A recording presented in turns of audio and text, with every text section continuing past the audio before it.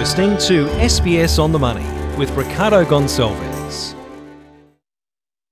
Hi everyone, it's your daily 10-minute business and finance news wrap for this Thursday, the 9th of September 2021. Later, to what extent are property buyers window shopping during lockdown in those areas? But first, to the Australian share market, which was smashed today. The S&P ASX 200 down 1.9%, 7,369. $46 billion wiped off the value of the boards. It's the worst one-day fall in about 4 months, and the market closed at a 7-week low. Out of the 200 stocks, only 6 finished in positive territory. Ramsay Health, the best performer. For more on the day's market action, I spoke earlier with Stephen Daglian from CommSec. Stephen, so a major announcement in terms of the economy today. New South Wales announcing a roadmap to exit lockdown, yet the market has one of its worst day in months. Why?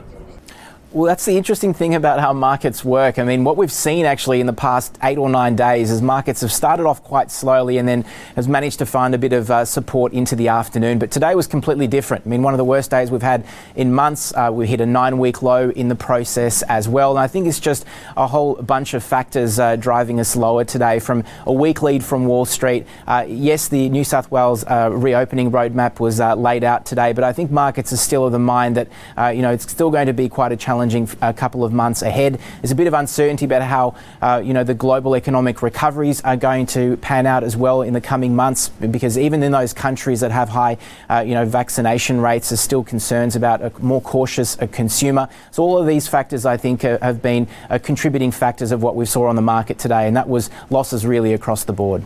What about the falling iron ore price? To what extent is it having an impact on the market? Well, look, the movements in the mining sector have played a part in what we've seen recently. I mean, this week, certainly the worst performers have been the mining sector, mining stocks, which have dropped in the order of 4.5% to around 5% in just 4 days. But the iron ore price was down 3.5% in the past day.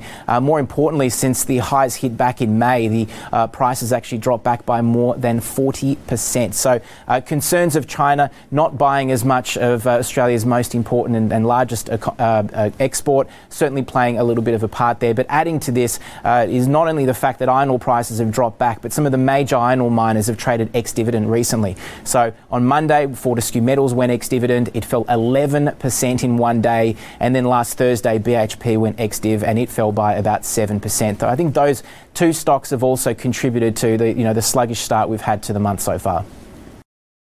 Stephen Daglian there from CommSec. Now to the property market, where buyer demand for property continues to hold despite various lockdowns. REA Group, which operates the realestate.com.au website, says it's seen record levels of email inquiries and views per listing, both of them up in August compared with the same time last year. And while it acknowledges there may be some window shopping by people staying at home, it suggests demand is strong amid limited supply during lockdown, as inspections are paused or dramatically reduced. For more, I spoke with REA's Cameron Kusher. Cameron, what kind of activity are you seeing on REA-related websites? Yeah, we're seeing really strong interest in property from people searching. So search volumes are not at their historic high. That happened sort of as we came out of lockdowns last year, but they're only 7% lower than their peak. And in most states, they're trending higher, even those states that are in lockdown at the moment. In terms of the number of views per listing, we're seeing record highs in that metric. And that's really talking to the fact that the demand for property is really strong, but the supply of properties available for sale is really limited at the moment. Some of the other metrics, so email inquiries for established properties, they've hit all-time highs. They were trending higher before the current lockdowns, but one would think the lockdowns we're in now has exacerbated the growth in email inquiry. And also the number of inquiries to developers for brand new stock, we're seeing that at historic highs. And again, when HomeBuilder ended, we kind of thought that there would be this pullback in the new home segment. I think what's actually happening at the moment is people can't find the right property in the established market, so they're turning their attention to the new home sector.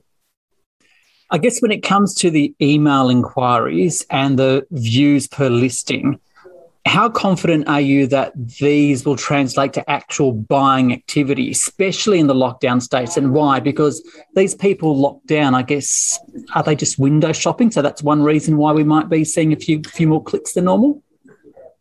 There's definitely an aspect of window shopping. We do have another index that we haven't included here, but it does look at the way people engage with listings. And we sort of put those people into buckets of, low demand, medium demand and high demand. And that level of high demand is also pretty much at record high levels. So we're pretty confident that once lockdowns are ended, that there will be a pretty strong rebound in demand for properties. Again, the biggest challenge in any of those states is that one-on-one inspections aren't available in Victoria and ACT at the moment. They are in New South Wales, and that's actually holding up the market a little bit better in New South Wales.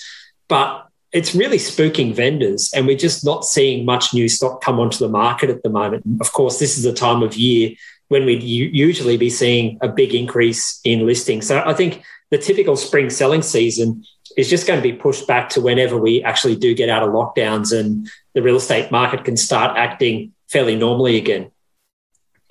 So what's that likely to mean for prices? Because we've started to see a bit of a moderation in growth, right?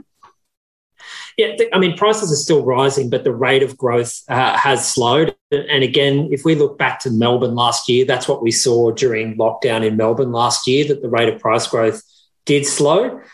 So price growth will probably slow for the next few months while lockdowns are still hanging around. But again, I think once we see lockdowns end, I'm expecting that price growth is going to kick back up again and will probably remain fairly strong until we get to the point that domestic borders are largely opened. And then, of course, international borders reopening will be the big one, because people are still very restricted on how they can spend money at the moment. And I think it's pretty obvious that a lot of that money is just finding its way into residential property, whether that be people buying a second property or people upgrading from the home they're currently into a bit of a nicer home, maybe a bit more space, maybe a bit more land. Cameron Kusher there from REA Group. This SBS On The Money podcast is provided for informational purposes only. The content on this podcast should not be understood as constituting advice or a recommendation. It is not personal advice and does not consider your personal circumstances or objectives. You should contact a licensed professional before making any financial decision.